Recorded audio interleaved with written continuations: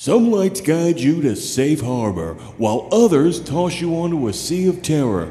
Places illuminated by grudges, broken hearts, and scallywags surrounded by smoke. I'm talking about the St. Augustine Lighthouse. I got a fella snake-loving pal. Goes by the moniker of Jody. When he's not eyeball to eyeball with a python, he's getting his creepy cobra on as an expert on all things St. Aug Lighthouse. Snake bite. Snake bite.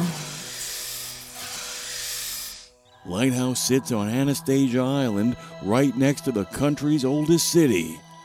The lighthouse was first built in 1824 to stop the coastline from becoming a shipwreck factory.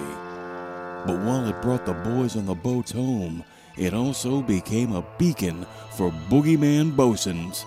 Its original architect navigates the lower towers and howls about every change he doesn't approve of, whether you had anything to do with it or not.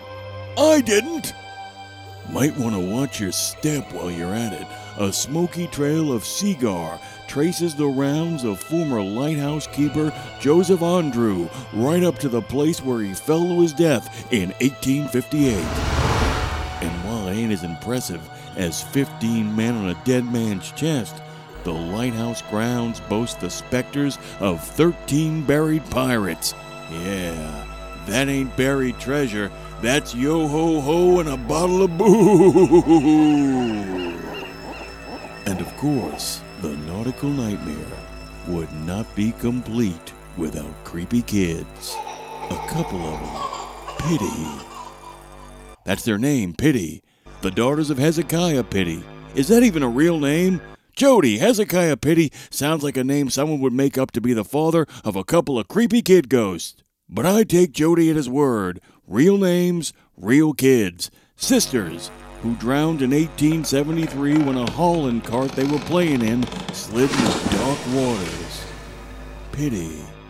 Eliza Pity, to be precise. She's the older of them two sisters, wears a blue dress and a blue bow, and loves playing hide and seek in the parlor room of the keeper's house.